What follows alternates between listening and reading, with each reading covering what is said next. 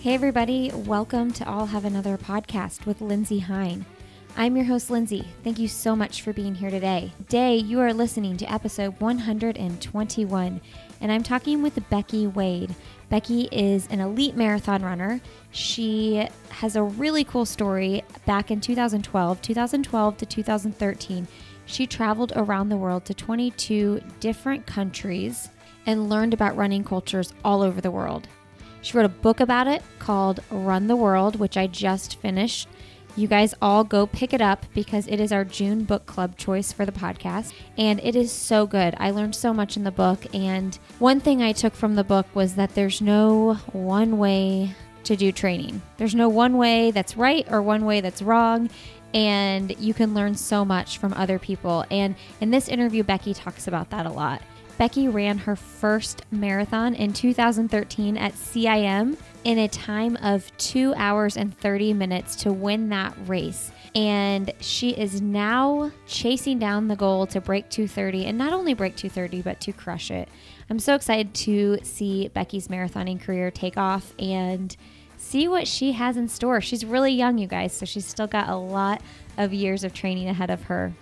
She's also getting married this year, so congratulations, Becky, and happy wedding planning. All right, so I have some other really exciting news on the book club front. So we're picking Becky's book, Run the World, for our June book club choice, so make sure you go grab that. I will put the link to it in the show notes. But in May, we read Dina Castor's book, Let Your Mind Run. And Dina has been on the show twice. Make sure you go back and listen to her episodes if you haven't already listened to them.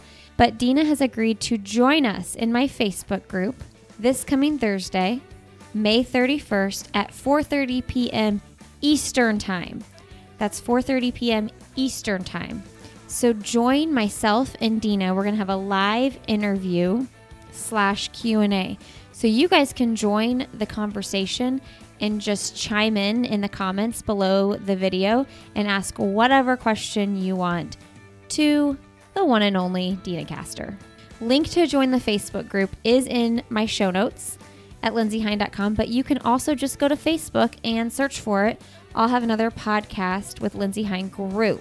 You guys can find me over on Instagram, Lindsay Hine 626, and Twitter at Lindsay Hine. You can also find Becky on Instagram, Becky S. Wade. All right, and if you're looking for more content from me, you can find that over on my Patreon page, patreon.com/Lindsay Hine. That is a easy way for you to support the show, my work behind it, the production, the editing, the researching, the interviewing, all that goes into putting this show together.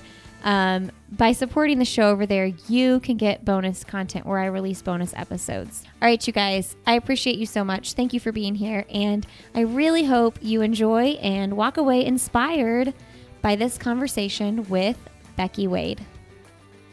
Today on the podcast, we have Becky Wade on the show, one of the most requested guests I've had. And Becky, I've tried to do this before, and we're finally getting to it.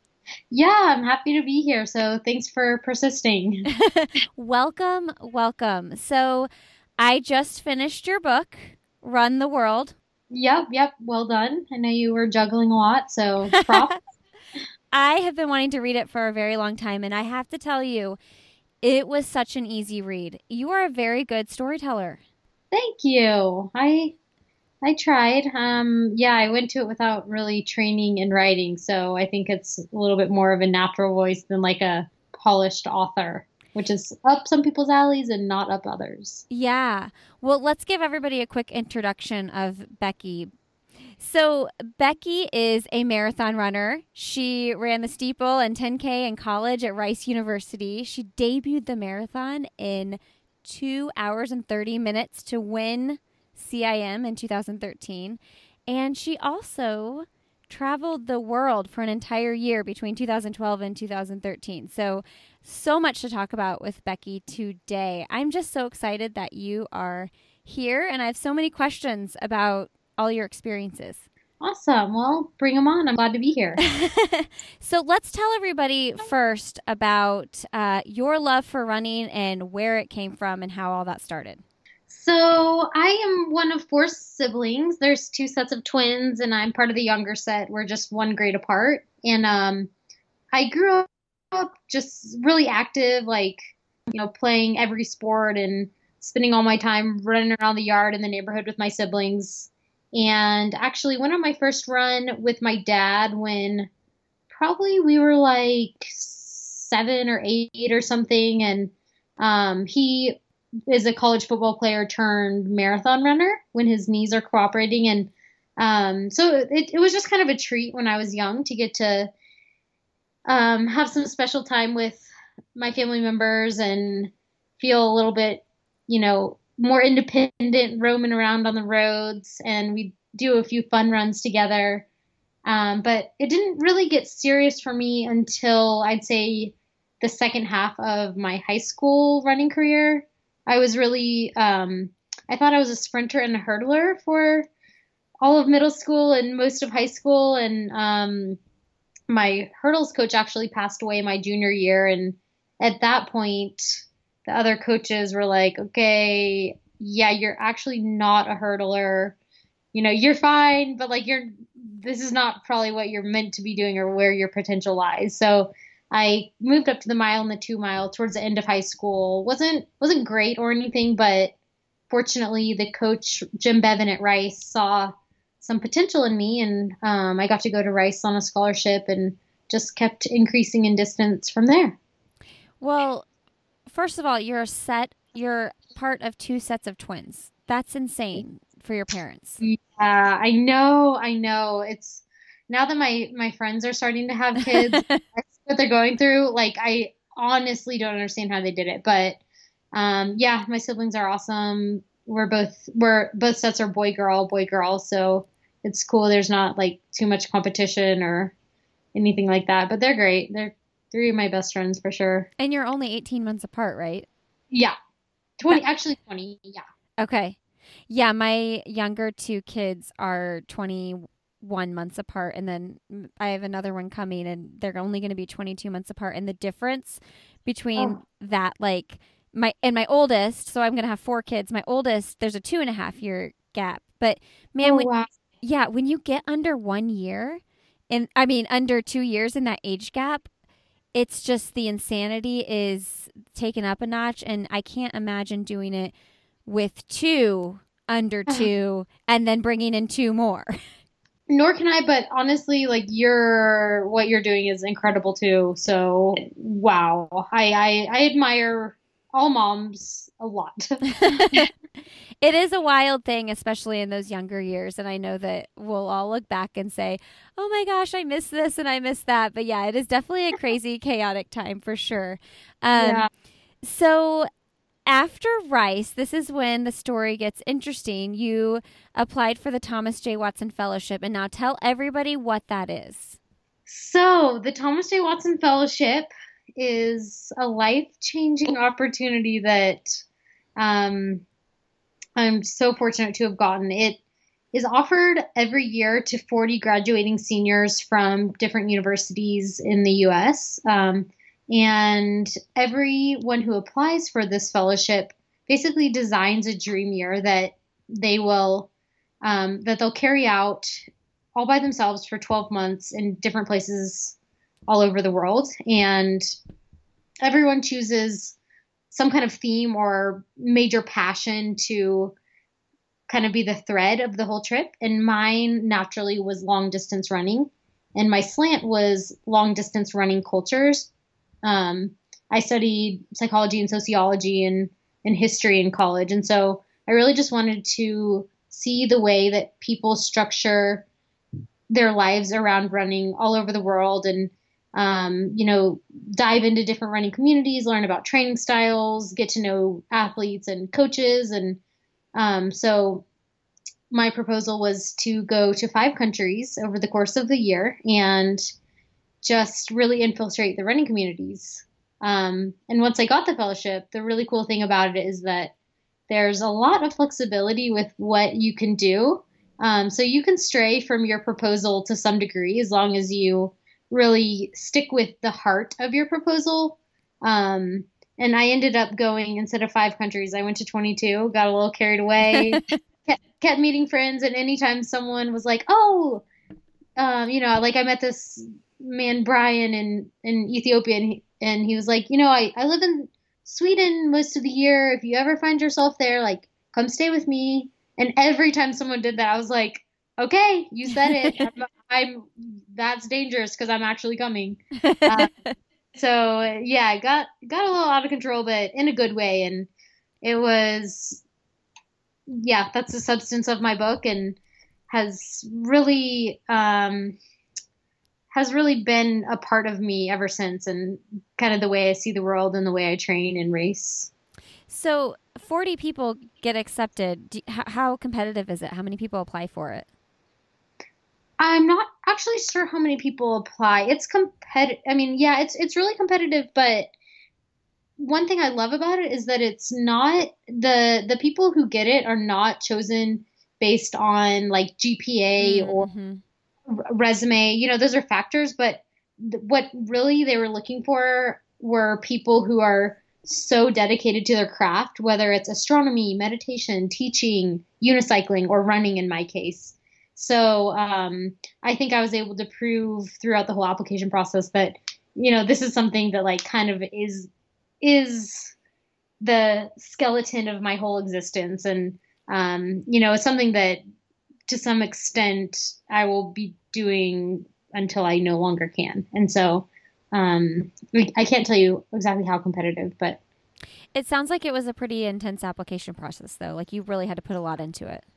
oh yeah, I was applying during my senior year. I guess I started like a year out, and I'm pretty positive I spent more time on the application process than any single course that semester. Don't tell any of my teachers, but there were a few rounds, and like tons of revisions and planning potential itineraries. None, of course, which actually happened that way even at all.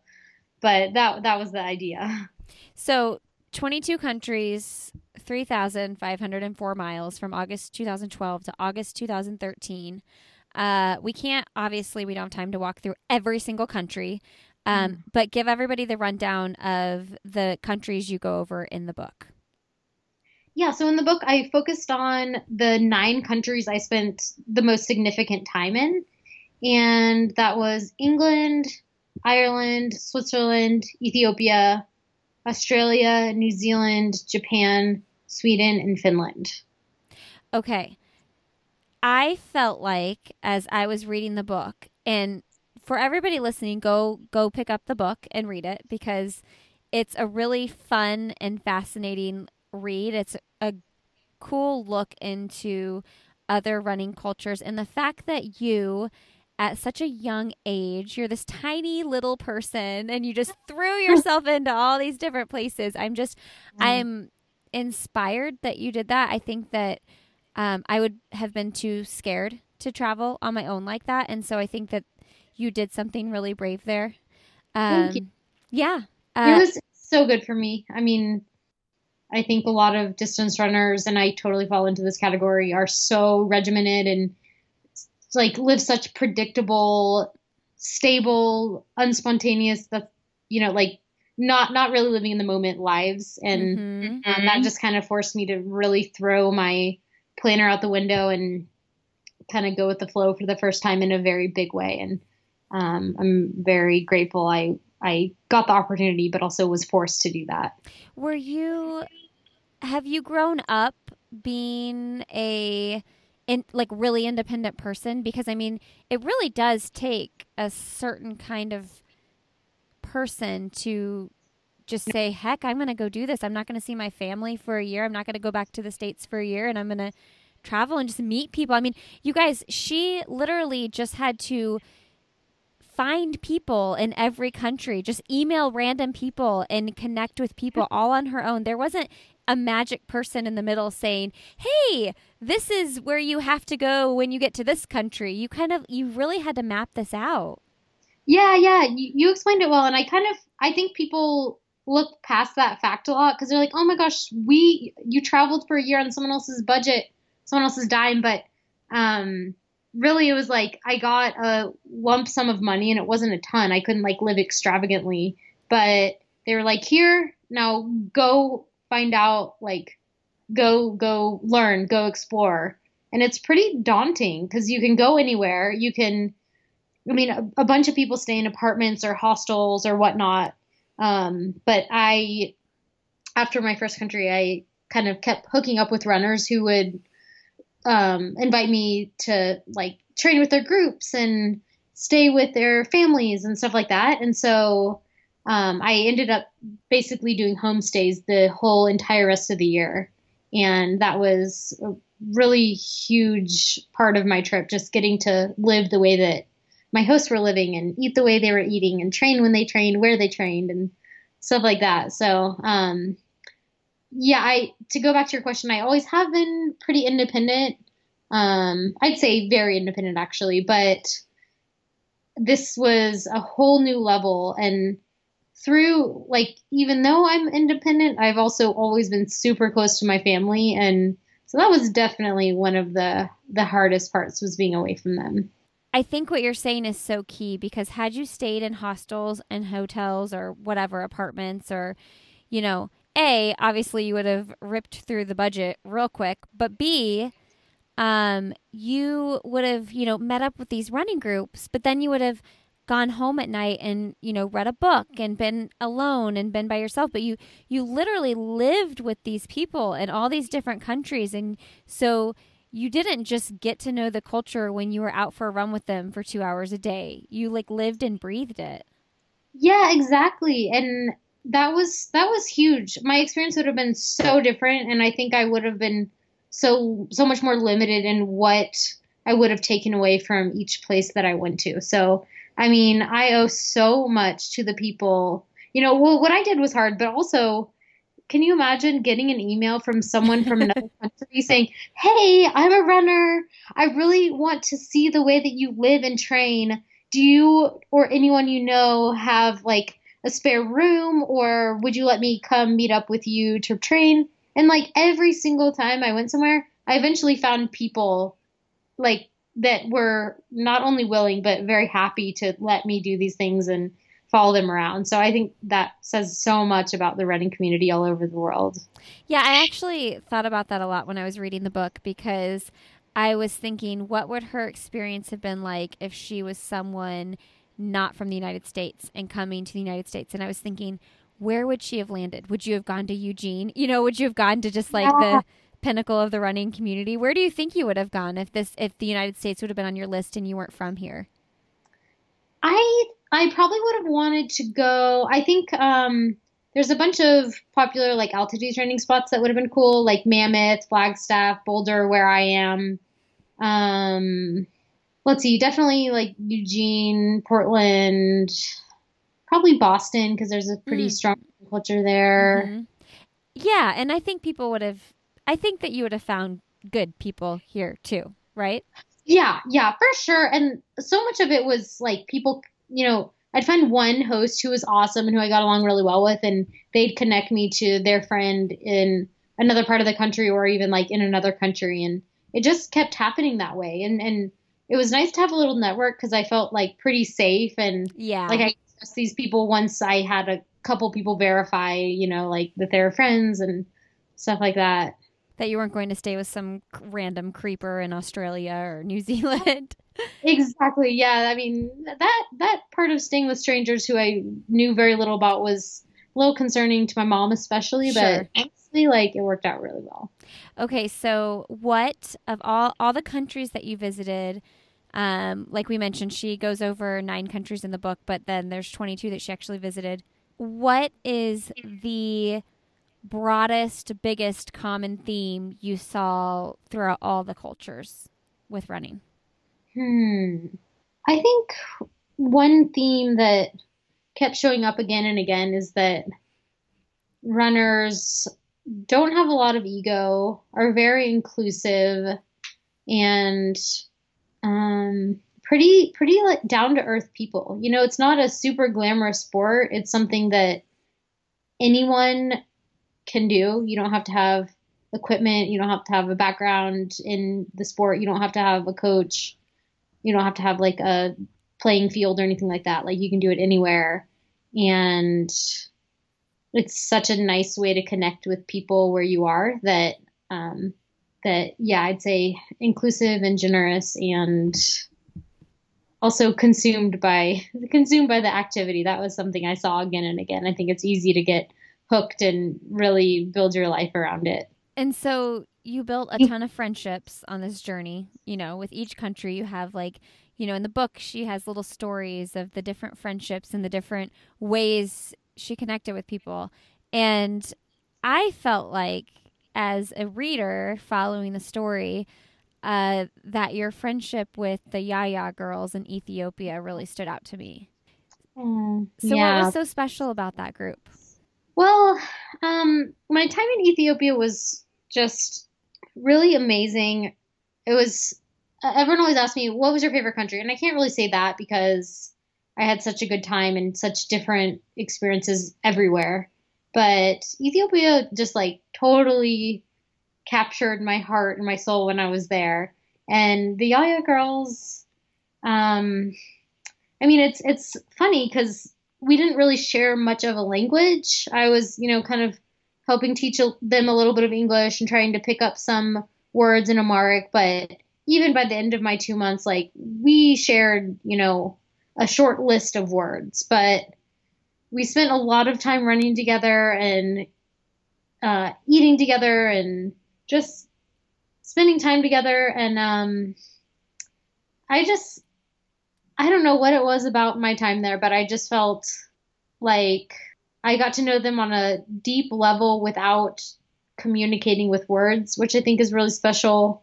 And I just felt like, I mean, all of them were from very impoverished backgrounds and they were so generous. Like a couple of them literally gave me shirts off their back when I was leaving because they wanted me to take a little piece of Ethiopia. And one of them refused to let me ever pay for my own minibus rides, even though when she would pay for me to get down to down to kind of downtown area from where we were staying, it was like, I don't know, at least half a day's work for her to go there and back to pay for both of us. And it was just such a raw, beautiful culture to me.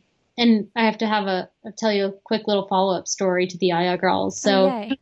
I went back to Ethiopia last year and it was, let's see, it was 4 or 5 years. I think it was 4 years after I'd been. And I knew that the Yaya Girls program had been discontinued and was really sad about it. Didn't really have a way to keep in touch with any of them. Not that we could have exchanged letters because, first of all, they don't write English. I don't write in Amharic, and there's not a reliable postal system. But, I just kind of accepted that, like, I probably would never see them again. One day in the forest, I was on a long run, and there was a big group of runners there, and they were all leaving, heading to this big bus to go back into town. And out of the corner of my eye, I saw this silhouette that I recognized. Oh. And so I yelled, I was like, Gerardo? And she turned around and came sprinting up. We had this huge embrace, both crying. Oh. We could honestly like not exchange words. We couldn't.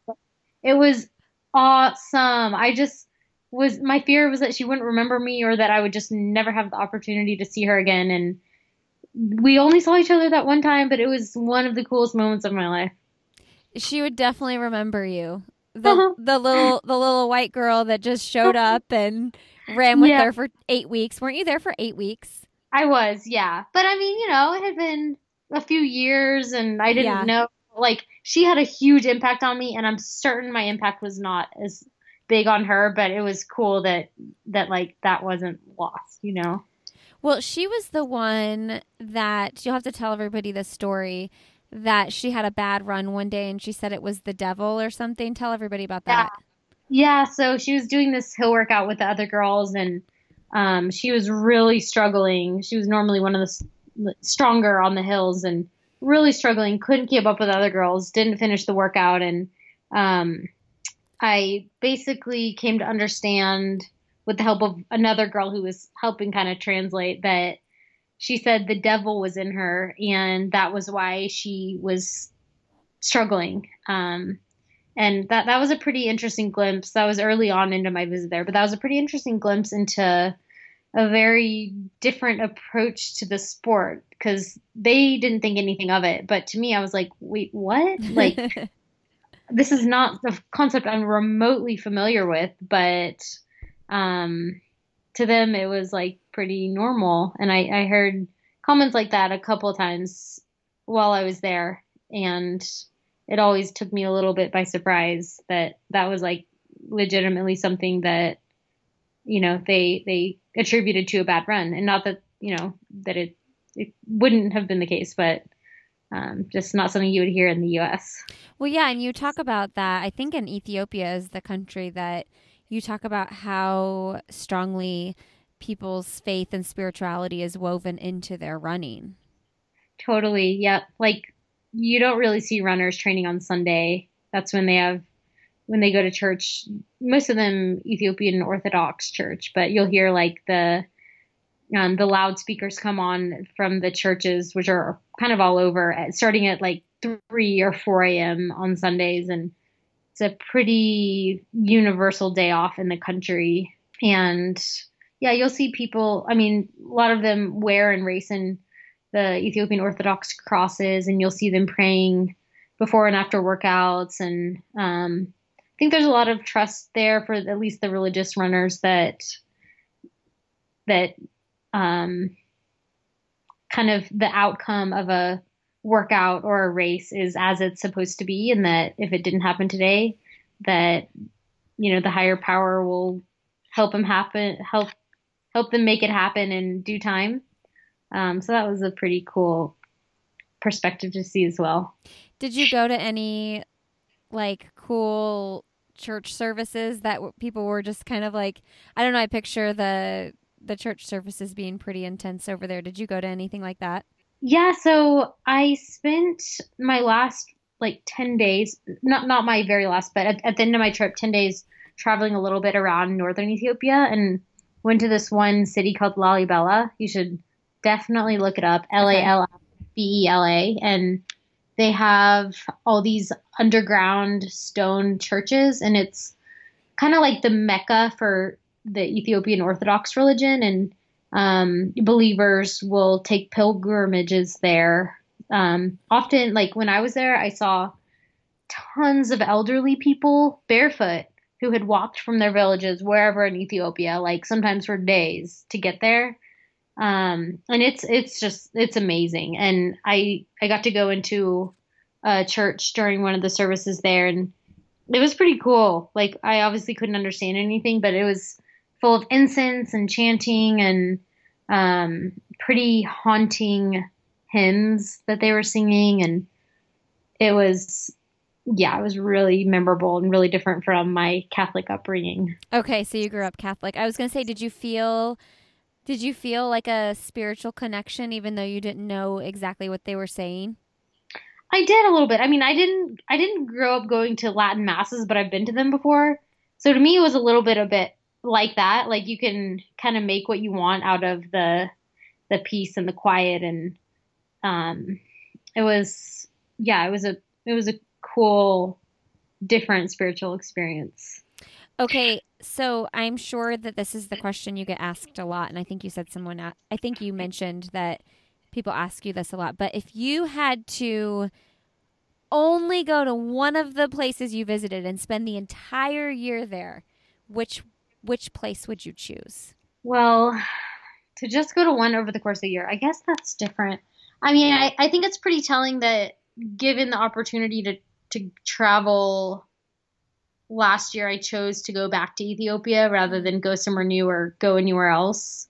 Because I think I just really, that country, just for whatever reason, totally captured me, and I fell in love with it. But for a whole year, I mean, there are a lot of places I went that I would not mind living in if only I could bring Mm. like my family over. But Melbourne was awesome.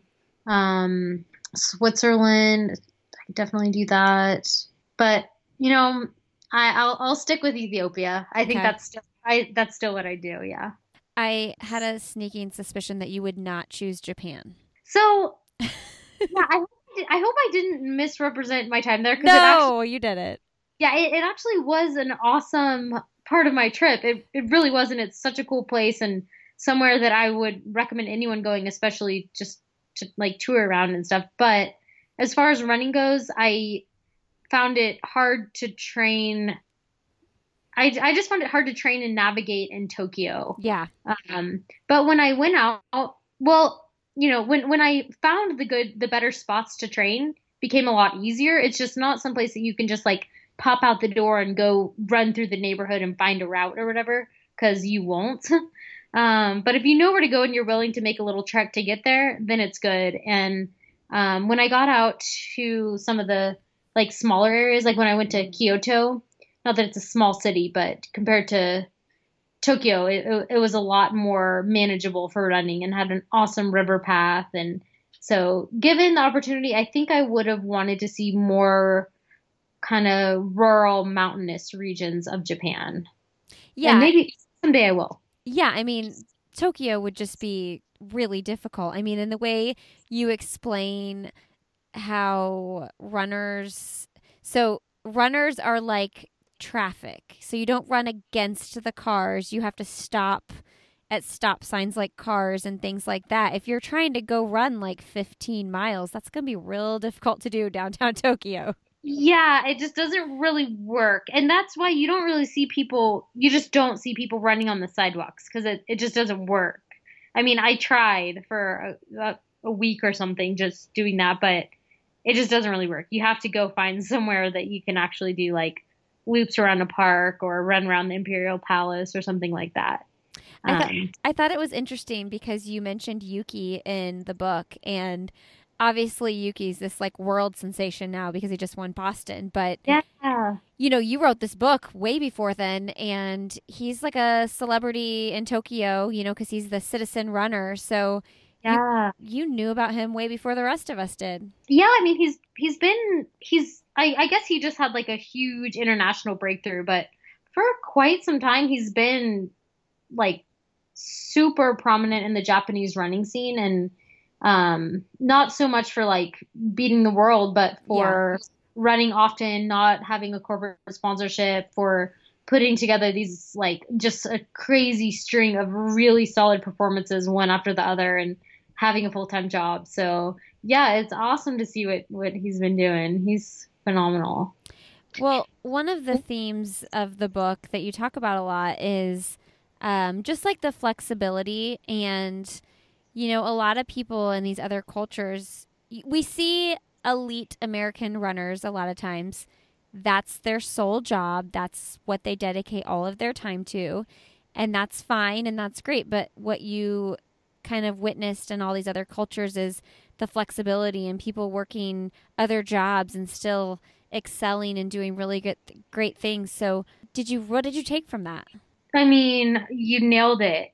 I think one of the biggest lessons from the whole year was that there are so many different ways to be a great runner and to be serious about running. For some people, it's kind of a all in 100% all the time kind of thing, and that works. But I'd say for the vast majority of people, not only is that not really reality, but it's also not the way that people thrive. And I'm one of those people. Like, I'm my best self in every area when I have a few things going on. And yes, my tendency is probably to pick up a few more than I need to be doing, but I just saw so many different approaches to the sport and so many different training styles and ways of, building a schedule and racing and just everything, that it kind of gave me confidence that I don't have to be questioning if I'm doing everything 100% right, because there's really not a right way. And I think as long as you're enjoying it and, learning about yourself and adjusting things as you figure out what works and what doesn't, and borrowing ideas from people who are doing well, I think that's really the way to go far and have a long career in the sport. Well, and you learned to not be so attached to your watch, and so attached that, in fact, when you came back and ran CIM, you didn't even wear a watch, did you? So in CIM, I wore one, but I wasn't really paying attention to it. My instructions were just to like kind of get in a good rhythm and go with it. And so I wasn't really paying attention. But when I ran this year, the Houston Half Marathon, which was the race that qualified me for the World Half Marathon Championships, I didn't even have a watch on. So that was definitely something that was an idea borrowed from my trip. And my coach, who was my coach then and still is my coach, Jim Bevan, he loves when I just kind of throw the clock out the window and in workouts sometimes he would have me just give him my watch and he'd tell me just run hard. If I tell you to pick it up, run a little bit harder, but like your body is way smarter than you think it is. Hey everybody, I want to jump in real quick and thank two of our sponsors who help make this show possible. The first is Four Sigmatic. Four Sigmatic makes drinking mushroom coffees and elixirs delicious and easy to do. So Four Sigmatic has instant ground coffee and mushroom pods. Each serving contains 500 milligrams of mushrooms organically grown, dual extracted, and third-party tested. They have all kinds of different choices that help you with different functions in your brain and your body. One of my favorites right now is the Lion's Mane Elixir, which supports focus, creativity, memory, concentration, and brain health. Drink at work, to study, or whenever your brain needs an energizing hug. I think we could all use that around 2 p.m. every day. Am I right? They also have new latte mixes, which I've been loving. I enjoy the golden latte mix and the chai latte mushroom mix. These are sweet and creamy, non-dairy mushroom lattes, and they use only 1 gram of coconut palm sugar per serving. So it's not super sweet and crazy, but it's still very delicious. Anybody interested in trying out Four Sigmatic, just go to foursigmatic.com/another and use the promo code ANOTHER to get 15% off your order. And the other sponsor I want to thank is my friends at Lily Trotters. I love, love, love their compression socks. This is a high-performance compression sock for women with really cute designs. They are made marathon strong and designer inspired. You get fit, comfort, and style, whether you're running a marathon or a mile.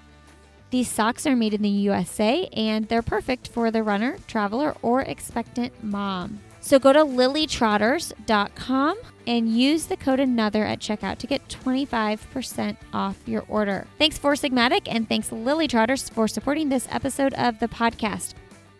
I can imagine, when you described running through all those trails in Ethiopia with the girls and just like never having really any idea how far you were actually running.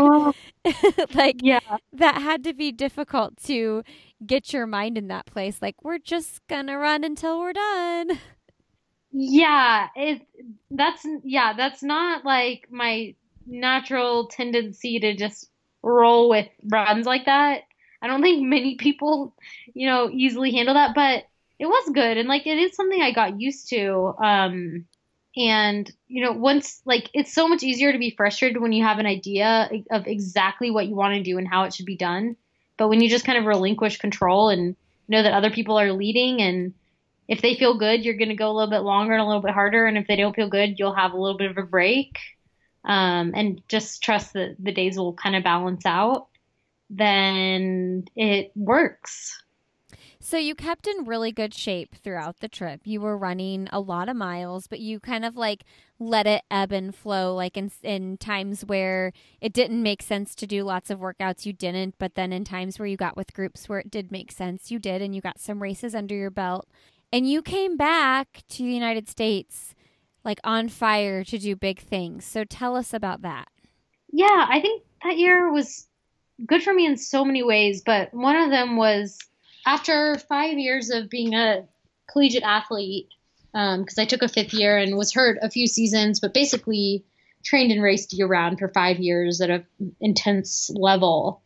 So then I just had a year of basically like base work, I guess you would say, but, throwing in some workouts here and there, but I didn't have much structure. My coach, I would talk to him regularly and he'd help me kind of fill in some gaps when I'd say like, oh, this group generally does like this, and they might do this workout this weekend and this long run, but he'd help me kind of navigate through that and just get in enough that, I was baseline fit the whole year, but not overdoing it. And I wasn't really focusing on any races or trying to be in maximal fitness while traveling because that was a hard part too. I was averaging a different bed every 5 days and, staying with other people as basically a full-time tourist, which is super fun, but also extremely exhausting.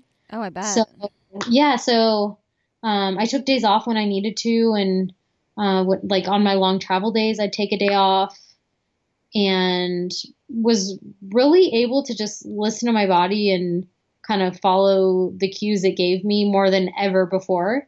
And I think just stacking on a year of pretty much uninterrupted, but very free and joyful training. I think that did wonders for me when I came back to the US because it was, I think, like 4 or 5 months later when I debuted in the marathon, and that wasn't the plan. Like I knew I wanted to run the marathon and be a marathoner if I could. After I didn't know if professional running would be an opportunity, didn't know how good I'd be, but just that always appealed to me. So when I came back to Houston, where my coach was, and was training and getting back into workouts, and things were just going really well, and I think I was super fresh from not really taxing myself too much over the year. Things were just falling into place, and he suggested like, all right, why don't we give a shot at 26.2? Like it's not going to be, like a huge deal, but you'll get experience at it, and we'll kind of stay under the radar and see how it goes. And yeah, it went really well, and really made me fall in love with the discipline. And it hasn't been a smooth journey since then, but it's been fun and exciting, and I'm still in it. I loved reading your breakdown and recap of the marathon, like the miles at CIM that day. Oh, thanks. And just the different points on the course that you saw your coach and you saw your mom. And I think it was one point towards the end where you mentioned you were thinking about, oh gosh, Sammy Wanjero. And what did you Like, say that he did when he's the late Sammy Wanjero? But what did you say that he did in races that you kind of like honed in on? yeah, this was like a little tactic that my brother reminded me about, my older brother Matt, who's like always so positive and giving me little words of wisdom and things to think about during races. But he kind of made like a little symbol with his hands, like, kind of like the okay sign, like Mm-hmm. where you kind of pinch your thumb and your forefinger, I guess, together. But it kind of relaxes you and also like roots you in reality, I guess. Like it just, to me, it kind of reminded me like, okay, I'm just running. I'm fine. I'm alive. Like I'm not going to die. This is supposed to be fun.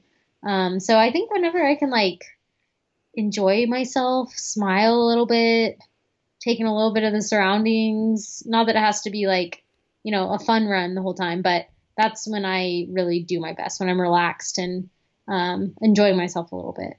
So before we get on to your marathoning career now, I want to ask you a couple more questions about the trip. I keep going back to the fact that you were switching beds like every 5 days and always staying somewhere new. And my like freak of a self who's obsessed with getting enough sleep is just thinking, oh my gosh, I bet in some places there were like barking dogs and loud this and loud that. And how did Oh, how did you girl. like handle that?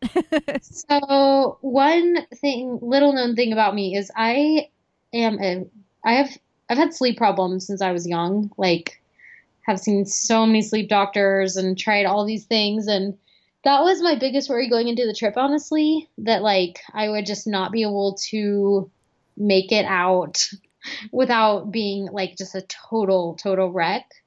Um, and it, by the end of the year, I mean, I was more tired than I've ever been in my whole life, probably than I ever will be, because not only is it like sleeping in different environments, but like you said, I didn't have any control over like noise or exactly when I was going to bed, when I was getting up. I was constantly jet lagged. When I was in Scandinavia, for example, it was like sunny 24 hours a day, basically. And so that messed with me. And I was staying with plenty of people who had young kids, and they're not always quiet. And that was one of the biggest challenges for sure was, and normally I'm like a religious daily napper, but when I was traveling, I was often, out and about with the people I was staying with, and it just wasn't possible. So it was a struggle at times, but kind of like the go with the flow style of running, I really had to learn to just like try to not stress too much about being on my own agenda and just think about the fact that I was staying with people who were generous enough to let me shadow them around, and I wasn't really warranted to complain about a nap. So yeah, it was tough. You got yourself some good prep for if you ever want to have children and the Oh, newborn, and you're like sleep deprived from having a newborn. yeah, honestly, like night before marathon, people don't sleep. That's the one night that I'm actually relaxed about it because I'm like, okay, there are so many other people who are not sleeping right now, and it's fine. This is normal. But like on other nights when I'm up at, when I get out of bed at 2 or something, then it's like kind of panic, like, Yeah. wrecked a morning again. But it's all right. So, talk to me about the food because that's another thing I would have been terrified about because I'm always paranoid about getting an upset stomach when I try new foods or greasy foods or whatever. So, you kind of just had to go with it and eat what people were serving you, and you had really good experiences. Oh yeah, the food was one of the best parts of the whole trip for sure. I kept a cookbook basically of recipes from my hosts and from different places that I went on my travels. And that was really fun because not only did I get to learn these recipes and jot down little stories about the context that I ate them in and, where the recipes came from, but it's pretty good tactic I figured out to bring out my little cookbook and tell my host at a new place like, oh, so I'm recording all these local specialties and like favorite recipes of my hosts everywhere I go. Is there anything in particular that, I should learn from you? And so they'd all, pull out their best recipes and feed me and teach me how to make them. And that was a really fun part of my trip. And I included a couple recipes in my book, I guess one or two per chapter, but I saved many more that are now in little Shutterfly cookbooks that I made for myself with pictures of my hosts and little snippets about all of them. Oh, cute. Well, yeah, that was a smart tactic because people have a sense of pride for the food that they have in their culture. So they're going to want to give you the best of the best.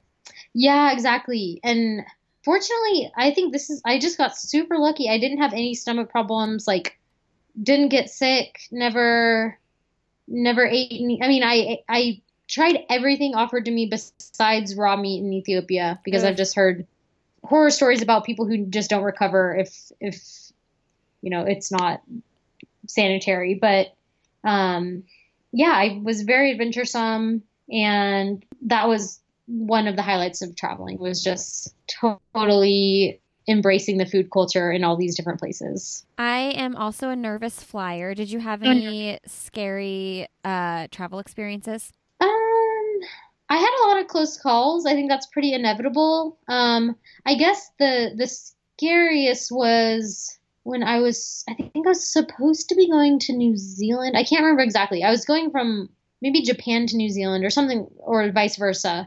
And when I got to the airport, they told me that I actually had to the visa that I thought was going to work actually wasn't going to work, and they were going to have to reroute me to Hawaii, and I was going to have to buy a ticket to Hawaii and stay there for a certain number of days and then go and continue with my journey. And I was just like, but I can't do that. I like don't have the money to do that. I must go. And I somehow finagled my way into getting on that plane, but nothing major that prevented me from carrying it out. So yeah, you just hop on a plane and go to country, and do you just sit down and you don't have a fear of anything, and you're just like, all right, here I go. I'm going to Japan. I'm going to Finland. I always made a plan for what I was going to do exactly when I got off the plane and tried to have some contact who I felt like I could kind of rely on if I needed. And several times when I got off the plane, the person who I'd been communicating with, who was kind of helping me, would meet me at the airport or the train station or whatever and help me get to where I was going or, bring me to their house if I was staying with them. So, yeah, I tried to avoid showing up somewhere without any idea of where I was going and also tried to avoid landing somewhere for the first time at night. Oh, yeah. Yeah, that would be scary. Yeah, but fortunately it worked out and I guess one of the scarier moments, which is funny now to think about, but I didn't have a plan for what I was going to do when I got to Rome, which was just kind of an interim spot that I was going to fly out of to go to Ethiopia, and I had a couple days there. And on my train ride there, I got confirmation from this guy, Alessio, who all I knew about him was that he worked for the Rome Marathon and that he was a man. Got confirmation that I could crash on his couch with he had like two male roommates. That was literally all I knew. And so I was like, well, I mean, I don't really have time to verify anything about you, but he said he'd meet me when I arrived. So I was kind of like, okay, I guess I'm going for it. He ended up being one of the coolest people I met on my whole trip. And he now works for the IAAF. So I've gotten to see him in several different races, and it just ended up working out so well. I never would have expected that. So it's probably one of those things where you kind of just had to go with your gut. Like when you met him, like if something fell off, you would have just had to be like, I got to go do something else. Yeah, exactly. And that was one of the best pieces of advice I got before I left. Someone who had done this fellowship like a few years before said, you really can't prepare for everything, and you're not going to have anyone telling you like, this is right, this is wrong, this is sketchy or not. So you just have to trust your gut. And if you feel like there's a situation that's risky, like get out of it. Yeah. And it was good advice. It really, I think came in handy a few times, but fortunately didn't have anything major that was like a safety or security threat. So the last thing I'll ask you about the trip before we talk about marathoning is you had the opportunity to meet people like Usain Bolt, and I'm going to say his name wrong, but Haley, say his name, Gabriselassie. Yeah, yep, you got it. Haley Gabriselassie. Is that how you say it? Yeah, Haile Gebrselassie. Once the world record holder in the marathon. Very, very famous runner, if those listening have never heard of him, and very much a celebrity in Ethiopia. So tell us about meeting people like that and what you were most surprised about. Yeah, that was really cool. And none of those like kind of celebrities that I met were anything that I sought out, which I thought was pretty cool. They were all somehow arranged by like a host or a friend or just kind of by chance. And like I said before, I think that running celebrities are pretty low key and grounded and genuinely good people. I don't think you'd find that in a lot of professional sports, and probably some of it has to do with like salary discrepancy, honestly. but yeah, it was cool. It was really cool to meet those people and get a little bit different glimpse into where they come from and their running cultures that I wouldn't have gotten from just purely recreational runners. Was Usain Bolt a giant? Total giant, bigger than you would even imagine. And was he as charismatic and loud and vibrant as you see him on TV? Yeah, maybe a little more subdued, but definitely playful and fun, and like, he was cracking jokes and wasn't taking himself too seriously. So I think what you see on TV is pretty much authentic Bolt. So now do you feel like you have this lifelong love for travel?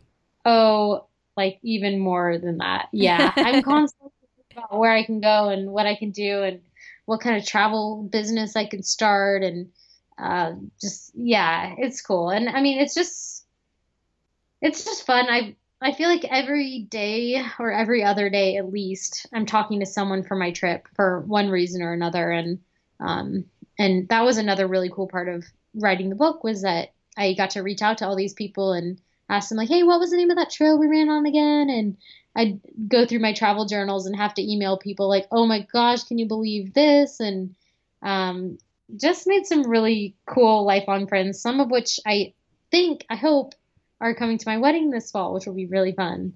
Yeah, so you're getting married in September. Yeah, Does your it's coming. fiance like to travel? Actually, so he also ran at Rice, so he's a runner, but he just went to Europe for the first time to Valencia when I was racing World Half Champs. Oh, cool. And it's funny because on the way home, like I knew he was going to love traveling because he's adventuresome and loves food and is kind of up for anything. And on the way home, he had already downloaded all these language apps. And now I think he's up to like 45 days. That's how long we've been home from Spain. But he's up to 45 days of like his French language study because we're going to go to France for our honeymoon. And he is all about it. Oh, that's so cool. So you guys were Yeah. dating before you went on the trip then? It's a little bit murky before Okay. because he asked me out for the first time. It was like the night before he was going home for summer break, and I was set to run in the Olympic trials like 2 weeks later, and then leave for my trip 2 weeks after that.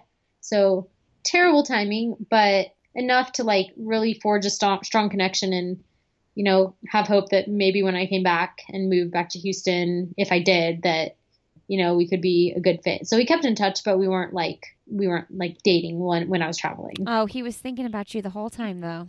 He was. I was wondering that as I was reading the book, and I knew that, I was just thinking, because I thought you mentioned at one point the boy back home or something, but Oh yeah, yeah, yeah, yeah. I wondered if this was a thing before, and I was thinking how difficult that would be because one thing we didn't mention about the trip was you didn't have a smartphone with you, right? I didn't. I never owned a smartphone until I came back, but Okay. I didn't. All I had was like this tiny little Go phone, nothing close to a smartphone. That was basically for emergencies, like if I ever just totally could not find where I was going or anything like that. So it was basically off the whole year. I think I used it a couple times for exactly the purpose of like finding someone when I was lost or something, but it's not like I was like keeping in touch with people or I mean I traveled with a not a laptop but I had a iPad, Mm. and so I could email and Skype, but I purposefully did not want to be tethered to people back home like too much, and I was glad I wasn't in a serious relationship. I didn't want to be when I was traveling. I just thought it would take away from the experience, and I think that it probably would have been different had I done things differently. Yeah, did you completely disconnect from social media? Well, I didn't have Instagram at all before I left.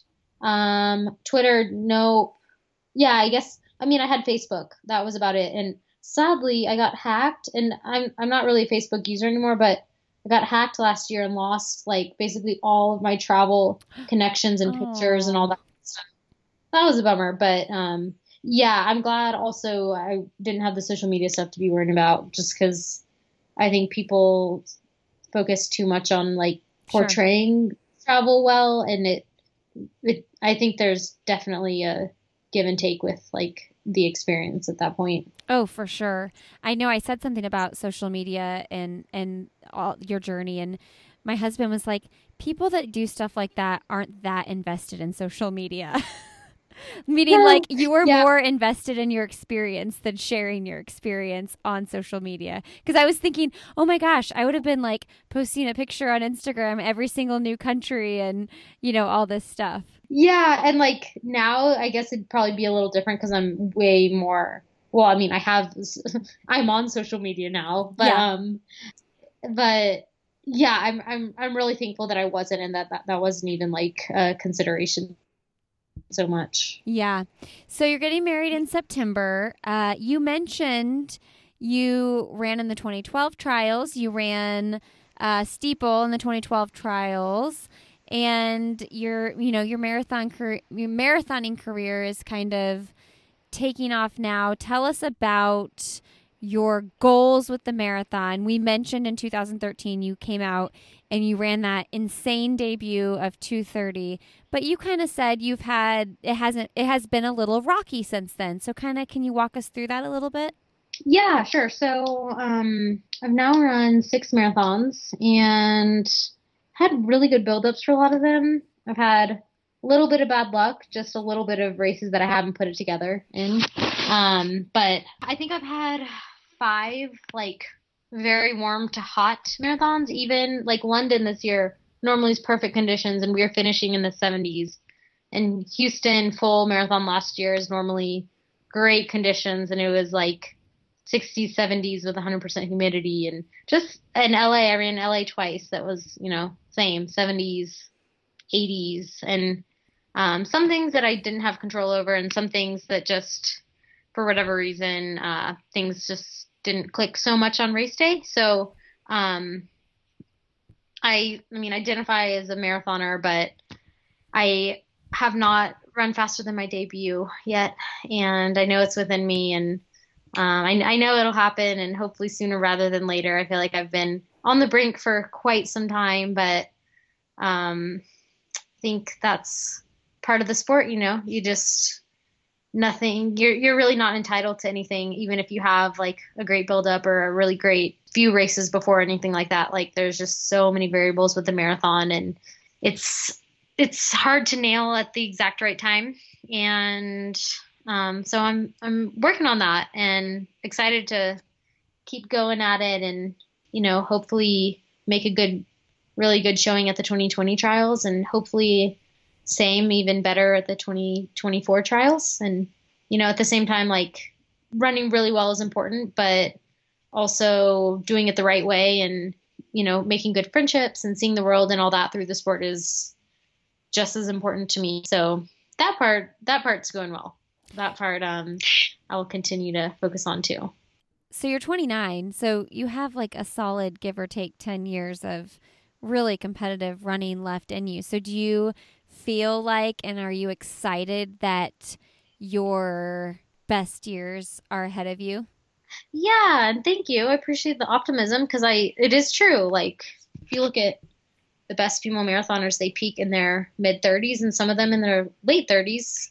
And that gives me a lot of hope and makes me really excited, because hopefully that's, another 15 to 20 marathons left to go at it. And like, I know some of those won't be great, but I know that things will come together, and all my work and efforts and dreams and everything will be rewarded in some of them. So yeah, it's a good perspective. Thanks. And you're also doing like part-time work and other things. What all are you doing right now? Well, besides the wedding planning, That's a big part-time job. yeah, and house hunting, another kind of part-time job. Um, Totally. yeah, so I'm working part-time at this place in Boulder called Black Ops Sports, and I'm doing my role is as a writer and communicator. Um, and it's a really cool place. It's hard to describe unless you come see it. So if you're in Boulder, you'll have to come out and see it. But it's a venture capital firm for sports tech products. But it's more than that. It's a creative collective of artists, athletes, entrepreneurs, physical therapists, founders, people who are just involved in sports from an entrepreneurial side. And I'm just surrounded by really cool, driven, athletic people for, half of my day, most days of the week. That And is so cool. yeah, it's important to me to have something else that I enjoy doing, and that is, something to work towards and kind of consume part of my days that's not just about me and just about running. Because to me, that can get a little overwhelming, and it has diminishing returns. Not for everyone, but for me. And so, yeah, I'm just thankful, really thankful to have a boss and coworkers that support my running schedule and are always looking up results, and letting me come in late when I have long workouts and everything like that. So, yeah, I mean, because you're still training very competitively. Like you said, you just ran London, didn't have the race you necessarily hoped it would be, but I mean, you were training very hard, and you ran the Houston half and 1:11, had a good race there. So you're really balancing both. I mean, you're doing both. You're training at an elite level and you're working.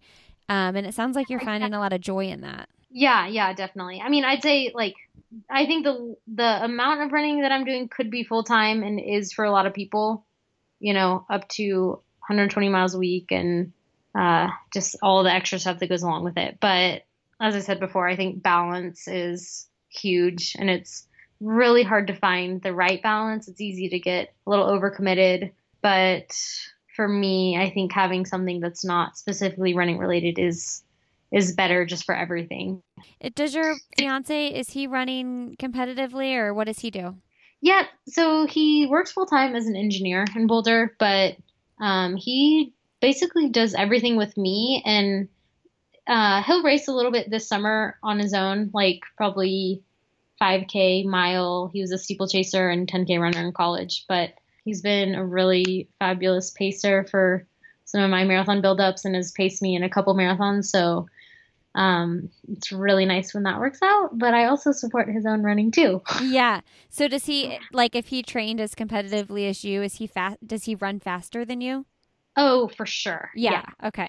Just like, yeah, like just me versus him every time in every distance. Well, Becky, I'm excited for the future of your running, and tell us again what the company you work for is called, because I think it sounds like a really cool company. It is really cool. It's called Black Lab Sports. Black Lab Sports. Okay, I'm going to look them up. Do they have a podcast or anything? They don't, but they actually finished. They're in the very final stages of building out a media lab as well as a neuroscience lab, and I think podcasts will be on the horizon. So I'll send you a link when that happens if you're interested. Oh, good. For sure. Yes, definitely. I'm always looking for new podcasts to listen to, so that would be exciting. Wow. So I always wrap up with some end of the podcast questions, and the first one is what is something professionally or personally that you haven't done yet that you'd like to do? I would like to break 2:30 for the marathon and hopefully crush the 2:30 barrier. Nice. It's going to happen for sure. I have no doubt that you will do that. Thank you. If you had one message to send to the world, what would it be? I would send the message that there are infinite ways to get where you want to be going, and trying and experimenting and learning from other people is the way to do it, rather than mapping out a very detailed plan and thinking you have to follow it to a T in order for it to happen, because it's not realistic and it's also not fun. Genius. That's so good. Thank you. You didn't even need to be prepped on these. You just have them in your back pocket. Oh, I don't know. What's something you're loving right now in life? In life, I'm doing a lot of really fun things right now, like wedding planning's really. Oh, well, one thing. So I'm doing calligraphy on my envelopes for my wedding invitations, and I'm really loving learning different styles and just kind of messing around with that. Ooh, calligraphy. You could have your own little Etsy shop where you make cute little witty signs. Yeah. I've been tempted, but I'm just afraid it would like get out of control too fast because I'd be a little too ambitious, and you know how that happens. Yes. You'd be having to like slow the orders down. You can only do so many things, Becky. Yeah, or in the off season, which is not very much at all. Right. What's the best most recent book you've read? I recently finished Dean Castor's book and loved it. It was so well written, and I think also had like so much practical takeaways for runners of every level. You should join. We have a book club with this podcast, and we just finished that book. We're rereading that book this month, but I was finishing your book first. You know what I'll do? I'll put your book for our June pick. Oh, cool. Yeah. An honor. You know what? You should join our podcast, my Facebook group, because then if I pick it for the June book club, you can like chime in on things, and people can like actually ask you questions. Not that you have time for that, but that would be so cool. I'd love to. The only thing is my Facebook was hacked, but I could use my fiance's Facebook. Oh, yeah. Sure. Sure. Yeah, I would love to be involved. So yeah, let's talk about that. What's his name? Will Firth. Okay, so you'll be commenting as Will. Yeah. This is actually Becky Wade, but she's Will for today. Yes. So, yes. Well, let's talk about that. We'll connect about that. But yeah, the group is reading Dina's book right now. We just finished 10% Happier by Dan Harris. Oh, I read that one too. I read his like follow-up recently. Oh, did he have a follow-up book? Yes. I can't remember what it's called. It's another short, like pretty easy read, but I Yeah. liked it. All right. Well, Becky, this was so fun. And I feel like, before this conversation, I got to know you quite a bit in reading your book. And one thing I didn't talk to you about was just writing. Writing a book is a big undertaking. So congratulations for doing that and taking that on and getting it published. And I hope that being on this podcast can help get it in the hands of even more people because it's so good. Thank you. Thank you so much. I really appreciate that. Well, have a great rest of the night and good luck with the wedding planning. Thank you. Yeah, it was really nice chatting, and I really liked all of your questions. So keep it up. Thank you. We'll talk soon, okay, Becky? Good. Thanks. Bye. Bye. All right, everybody. Thanks so much for joining us today. And don't forget, join the Facebook group. I'll have another podcast with Lindsay Hine group because we're going to be doing some fun stuff over there. And Dina Castor is doing a Q&A with us this coming Thursday, May 31st at 4:30 p.m. Eastern Time. So be there. Put that on your calendars, guys. Thank you, Lily Trotters, for supporting this episode of the podcast. Go to lilytrotters.com and use the code ANOTHER for 25% off your order. And big thanks to Four Sigmatic for supporting the podcast. Go to foursigmatic.com/another and use the code ANOTHER for 15% off your order. All right, guys, have a great Friday. Have a wonderful weekend. And as always, I will see you next Friday.